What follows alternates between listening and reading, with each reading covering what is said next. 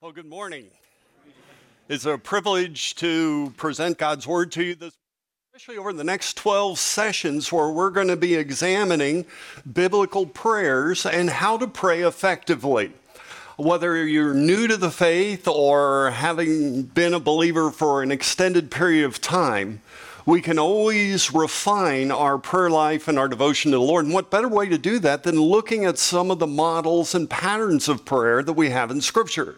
And as I prayerfully considered where do we begin, you couldn't ask for a better model than that which our Lord gives in Matthew chapter 6 when he says, "Pray then in this way." So that in this prayer, our Lord is giving us a pattern or a template. Notice our Lord did not intend for this to merely be prayed by rote, but rather it serves as a guide for us to structure our own prayers. And so we're going to be going through this prayer, looking at the various aspects so that you and I can then refine and enhance our prayer life, because I don't know about you, but I've literally been spending weeks studying this passage in anticipation of our day together, and it's already revolutionized my own prayer life because there were elements in here that I discovered are totally missing in my regular approach to the Lord in prayer. So hopefully you will find it as challenging as well. Notice that the first two verses really begin with adjusting our perspective. Everyone in this room is busy. Often when we go to prayer time, our mind is crowded with a lot of thoughts and agendas. And I think it's significant that our Lord's Prayer begins by some items that begin to shift our focus and enable us to embrace the proper mindset to go to the Lord in prayer. And of course, the beauty of this prayer is my guess is most, if not all of us, have this prayer memorized. So it's a ready template and pattern for us to employ in our own prayer time. The prayer begins, as you know, with the words, "Our Father." And right out of the chute, we're introduced to something revolutionary. Old Testament saints did not refer to God as Father. It's doubtful that Daniel or Moses or any of the great warriors of prayer in the Old Testament used that particular term. If you look at the Old Testament, the word Father was used primarily with regard to the nation as a whole in relation to God, but no individual would have dared claim that kind of relationship to our God. Whereas our Lord says that we have a privilege to call God our Father, and that is an exclusive privilege. Jesus will make it very clear in his earthly ministry that no one comes to the Father except through Christ. And secondly, it's a close relationship. God as Father sets the standard for what true fatherhood looks like. That fatherhood as one who loves, who cares, who provides, who's responsible for the well-being of his children, who guides on the right path, who provides, protects, and even disciplines, are all bound up in the idea of God as Father.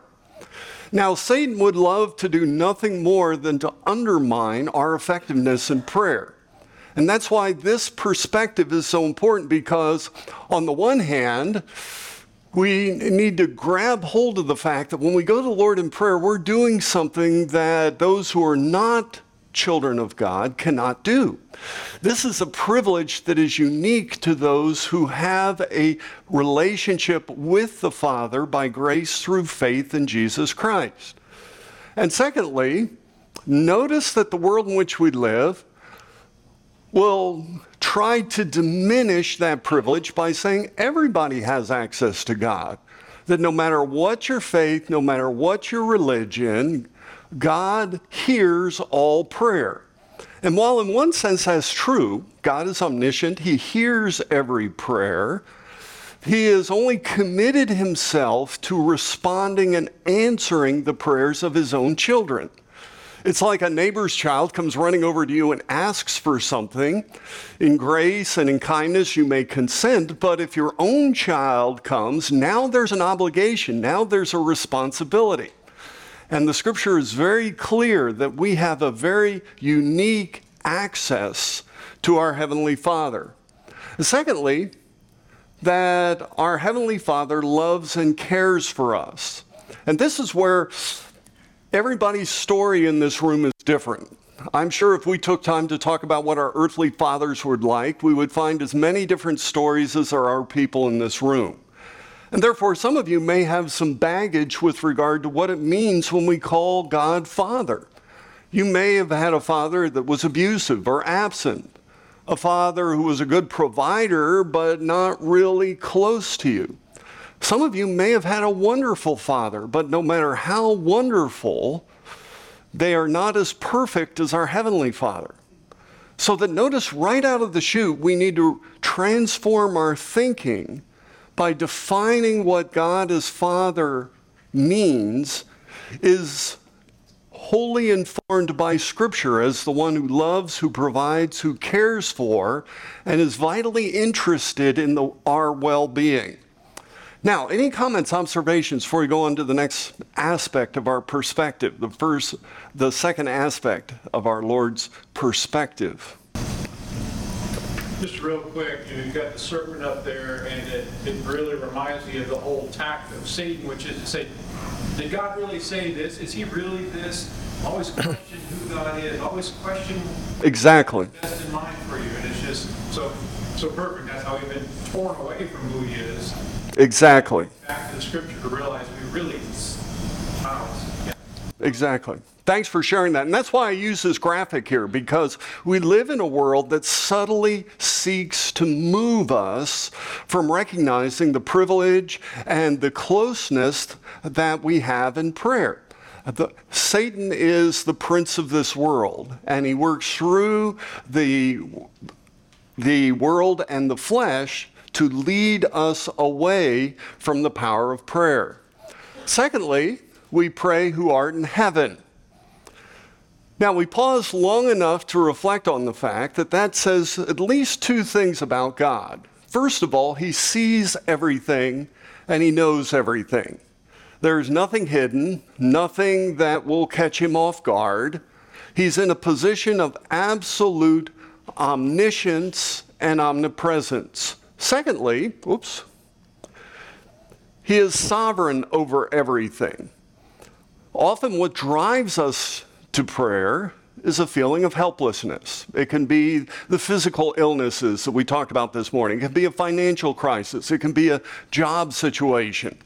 But whatever is driving us to prayer, the burdens we're carrying, we now pause to reflect on the fact that here is a person who is completely in control. And this is where your prayer life sort of takes a deep breath and a calm enters your spirit, because now we know that we're coming before a God who is in a position that not only cares as Father, but is supremely in control of the circumstances of our life. So that he knows everything, he's in control. And again, Satan would love for us to be so consumed with our anxiety that oddly enough, it actually keeps us from praying. How often do you find a brother and sister in Christ who's consumed with the cares that engulf them, very real problems, and yet when you ask them, have you prayed about this, they give you this blank look like, it never even crossed my mind. We need to allow the pressures of our life to push us toward God, not come between us and the one who can intervene on our behalf. Third, we pray, hallowed be your name. Now, the word hallowed basically means set apart. And God is set apart in two ways. First of all, he is what is called transcendent. He's set apart from creation. He is absolutely unique in his being. By referring to the name of God, we're referring to everything that God has revealed himself to be. And so we recognize that God is absolutely set apart from creation, supreme in splendor, in majesty, in glory, and in power. And secondly, he is set apart from sin. He is absolutely morally pure. And as a result, when we go to God in prayer, we never have to worry that he will give us anything less than the very best. As holy, as morally pure, we know that whatever answer, whether yes or no or something different, that God will always give us that which is morally excellent, valuable, and beneficial. And again, Satan loves to construct a worldview that says, I am a good person, and what ought to be controlling our minds and hearts is what's going on in this world. As a matter of fact, this worked out better than I thought. Some of you can see the little circle that says God up there in the upper left-hand corner. Satan would love nothing more than to remove God totally from the frame, or to shrink him in size so that he's very small and very irrelevant to what's going on. Sadly, there's a lot of people in this world who live their lives where God is small and distant, and what consumes their time and interest is what's going on in this world, and basically view themselves as a good person. Now, I love playing with PowerPoint. You probably figured that out.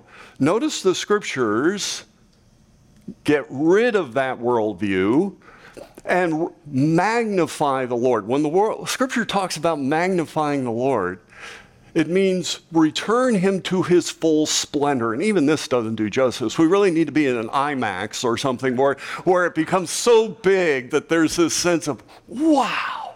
I mean, and even that wouldn't do it, because if we really grasped the majesty of our God, it would drive us to our knees in adoration of his splendor. Furthermore, no matter how good we are, in comparison to the holiness of our God, we would see ourselves as sinners. That was Isaiah's conclusion in Isaiah chapter 6. So that notice as we go to prayer, again, our perspective is being expanded, where God is magnified to full size in all of his glory and all of his majesty. Now let's pause there for a moment. Any comments, observations, questions before we move on to the next aspect? Yes? You know, you were saying about how God is very, how Satan is shrinking, trying to shrink God. You know, it's amazing how I've gone to 2 weddings this year, and there was no prayer, no mention of God at all. That's tragic. How tragic is that? So bad, I couldn't imagine. Entering into marriage is scary enough. To do it without asking God's help would be totally terrifying.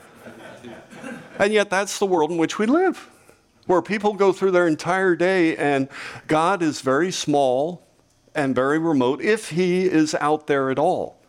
And that's where the Lord's Prayer serves as a remarkable template, because now he's brought right back to the center of our existence as the one to whom we're going to in prayer. Any other comments, observations? Yes? I think the Bible says one time, sanctify Christ in your heart as Lord. That means to set him apart as Lord in your heart. Absolutely. Excellent. Set the Lord apart in your heart. And we live in a world that wants to shrink, make God distant and small. Notice the perspective that when we go to prayer, we're sanctifying the Lord God in our hearts. We're returning him to the full size, transcendent being that he is. Thy kingdom come. In this petition, I think we have a link between the previous one and the next one. First of all, when we pray thy kingdom come, I think we're praying that our Lord will return and establish his earthly kingdom. We're asking Christ to intervene in human history and to establish the kingdom that was promised in the Old Testament, the full expression of his rule and reign.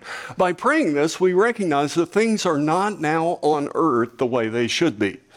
Do I hear an amen to that one?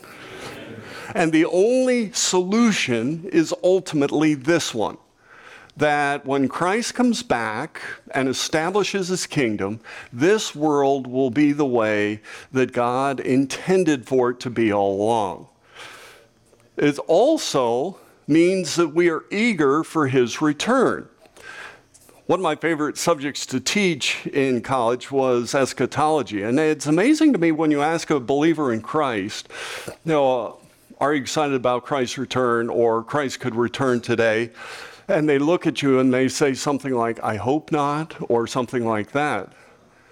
The eagerness is gone. The anticipation is gone. That somehow something in this world has displaced the eager enthusiasm that you and I, as believers in Christ, the yearning that we should possess for Christ to return. Yeah, Tim. I think the other thing is that we're thinking in terms of the progression of time, but the other side of this that I see is the conversion of the heart, because the kingdom does enter your heart as a result of your acceptance of God for who he is.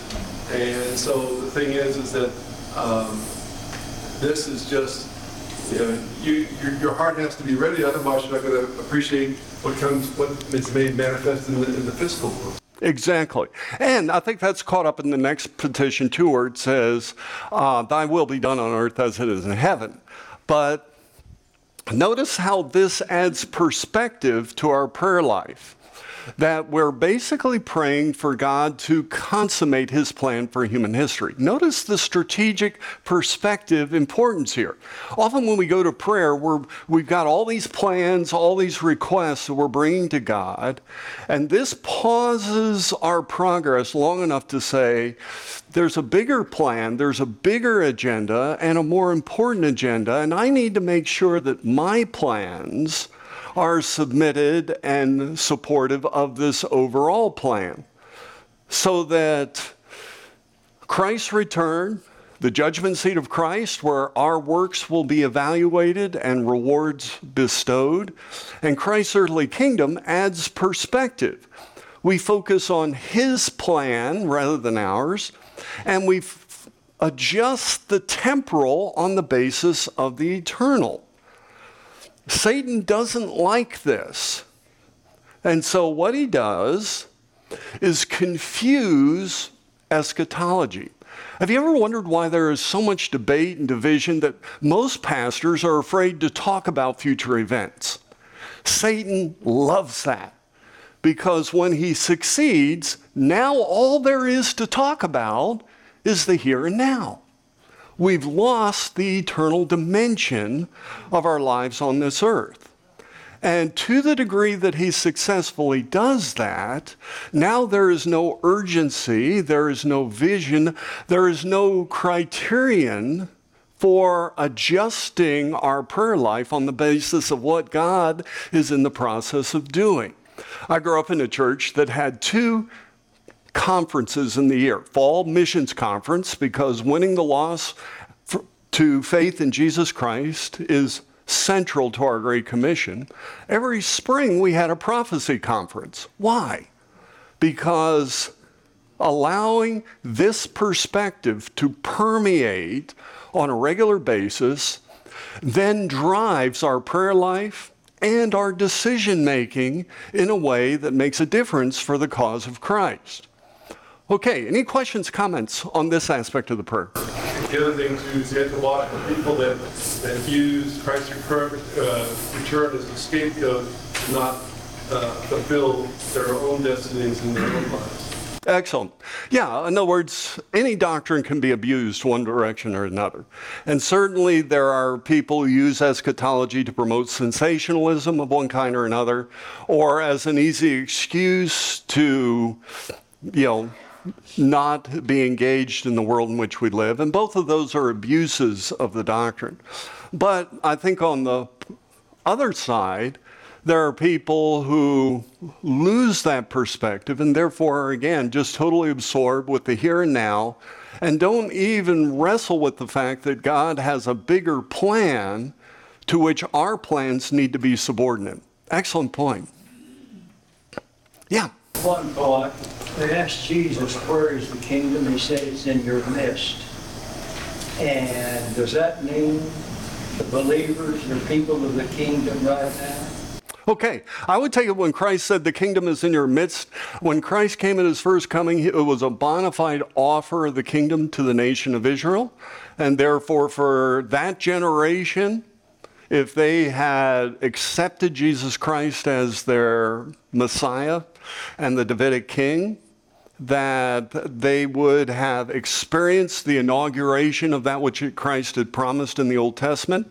And yet, before the foundation of the world, Christ knew that he would be despised and forsaken, that he would be crucified, and therefore the kingdom would be postponed until his second coming. As a matter of fact, Christ places his return in the Olivet Discourse in Matthew 25 when he returns with all his angels, so that the kingdom is not inaugurated. It doesn't begin until Christ returns at his second coming with all of his angels and establishes that kingdom on earth. Excellent, excellent question.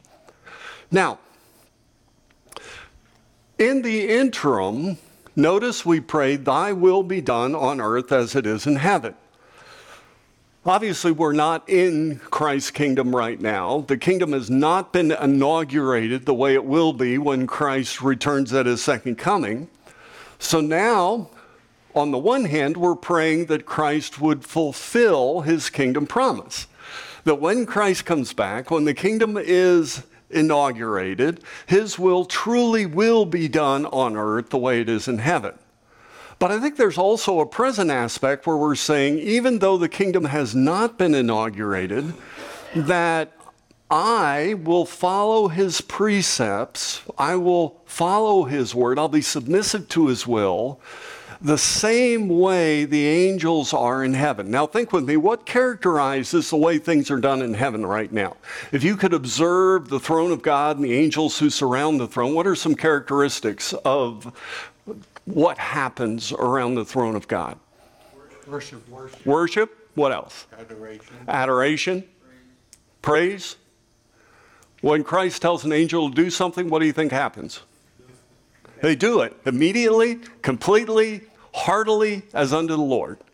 And therefore, it's a prayer that you and I would respond the same way to that which God has asked us to do. There would be a wholehearted worship, love, adoration, and compliance, so that we pray that his word may be perfectly executed through us.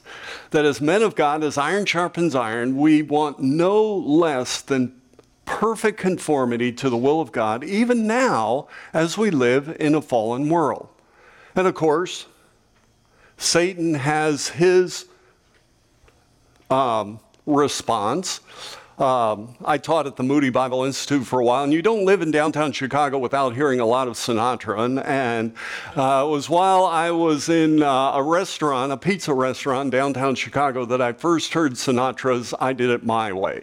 As a matter of fact, I even asked Tom if we could do that for our opening, but we decided not to. But that sort of epitomizes the world's philosophy. You rely on yourself and you do it my way. And sadly, there's a lot of believers who have bought into that philosophy. It's all about self-autonomy. It's all about self-realization. And therefore, we're adjusting our perspective where now it's not all about me. It's not all about doing it my way. It's about doing it his way. Okay, any questions, comments on, or insights on this particular aspect of the Lord's Prayer? Just a quick one, if I may. I was stuck thoroughly in sin for a lot of my life, and the thing that really broke me free is understanding this concept. Adam and Eve, Satan said, you can decide for yourselves what's right and wrong. Throw off God's authority. That's autonomy. That's exactly what you're talking about. That is the sin of the garden. And I had to study through and realize humility, brokenness, these things we talk about wanting, means exactly what Jesus did in the garden, where he prayed this same prayer. Exactly. Saying, Lord, not my will, but yours be done. You choose. Every time you sin, you are choosing God's will or your own will. And I had to face that starkly and realized that I was choosing my own will, my own way, my own everything so often, and I had to humble myself and choose God's will instead, just like Jesus did. He's who we are supposed to be, and that is one of the most powerful things. Exactly. And you know what sobering is? Even as a believer, even as a mature believer, I don't know how many times I've brought my prayer list and worked through this, and by the time I get to this one, I'm realizing maybe I'm not going to pray this request because this one was basically selfish and self-centered and not part of this. It's a battle that we're going to fight until the day we're transformed totally into the image of Christ. Thanks for... Excellent. Exactly. Flesh, that's the things of the flesh, of the spirit, the things of the spirit. It's just that whole, to me, this is the whole battle that Satan tries to get us wrapped up in and to throw off God and decide for ourselves. Exactly. Yeah. Sometimes we can blatantly just choose our own will. But oftentimes it's hard to discern the difference between what's the Lord's will in the situation and what our own will is drawing us towards. Discernment of whose will we're following. It seems to me to be difficult. You got it. Perfect observation. That's why we're going to prayer. Don't miss that. If you're struggling with that, that's why we go to prayer. With our Bibles open. This is the way God speaks to us. And the heart of a genuine believer who is tender toward God says, I want to make the right call on this one. I want to do your will, but I'm not sure what that's going to look like in this particular situation. That's why we go to prayer. But notice how our perspective is already being molded so that when we go to prayer, we're on target to be more effective. So here's our prayer list, and already we gain perspective by our special relationship, by assurance that God's in control. Whatever's on this list, God's got it covered. A sense of reverence for God, anticipation that looks forward to his return and sees the big picture in light of what God is doing, and a willingness to submit to God's rule. Now we're ready to go to the Lord with our petitions and requests. And notice there's a transition in the prayer where our Lord teaches us to pray, give us this day our daily bread. Now, there's an interesting structural relation in the prayer. Notice that because of our relationship and because of God's control, we can ask him to provide for us. As our loving Heavenly Father who is concerned with our well-being, out of that flows a genuine desire to ask for him to provide for us. Now, I think our Lord picks bread as an example of physical needs. I think anything that is a physical need could legitimately be included. Food, shelter, clothes, job, those kinds of things, those things that are necessary for life, those things that we rely upon for our existence. And often a good deal of our prayer time is spent along those lines. But what is remarkable here is that in this prayer, we're recognizing that God is the source of all of it. How often do you or I in our prayer life go to Lord for the things we can't provide for ourselves, and we figure we've got the rest of it covered? By requesting something this basic, we're recognizing that even the basics come from the hand of our loving God. Even the ability to work and to earn, health, all are good gifts from God. And secondly, notice the schedule, our daily bread. Most people are thinking about their income and their resources so far down the road that we forget that God is interested in dealing with our needs on a day-by-day basis. And once in a while, you and I get a wake-up call. Most of us can remember March 2020. Within 1 month, the stock market dropped 25%. I was only a couple of years into my retirement, and I still remember that ache in your stomach when you realize you have 25% less than you had 1 month ago. And I cut it off here because no one at that point was sure how low this was going to go. And yet, in all of my anxiety, I could go to Heavenly Father, the one who is in control and who cares about my needs, and realize that when we talk about daily bread, he means it. Leave the future in his hands. Be responsible, be diligent, but don't put your trust in the stock market. Put your trust in the true and living God, who will not fail to provide for his children. And you know, after praying through it, I said, I'm not going to watch the stock market except once a week. I'm going to trust the Lord, and I'm going to rely upon him to continue to provide for our family's needs. There's something therapeutic about daily bread in a world that is so focused on our material needs that it consumes our time, our attention, and our concerns. Any questions on this particular aspect of the prayer?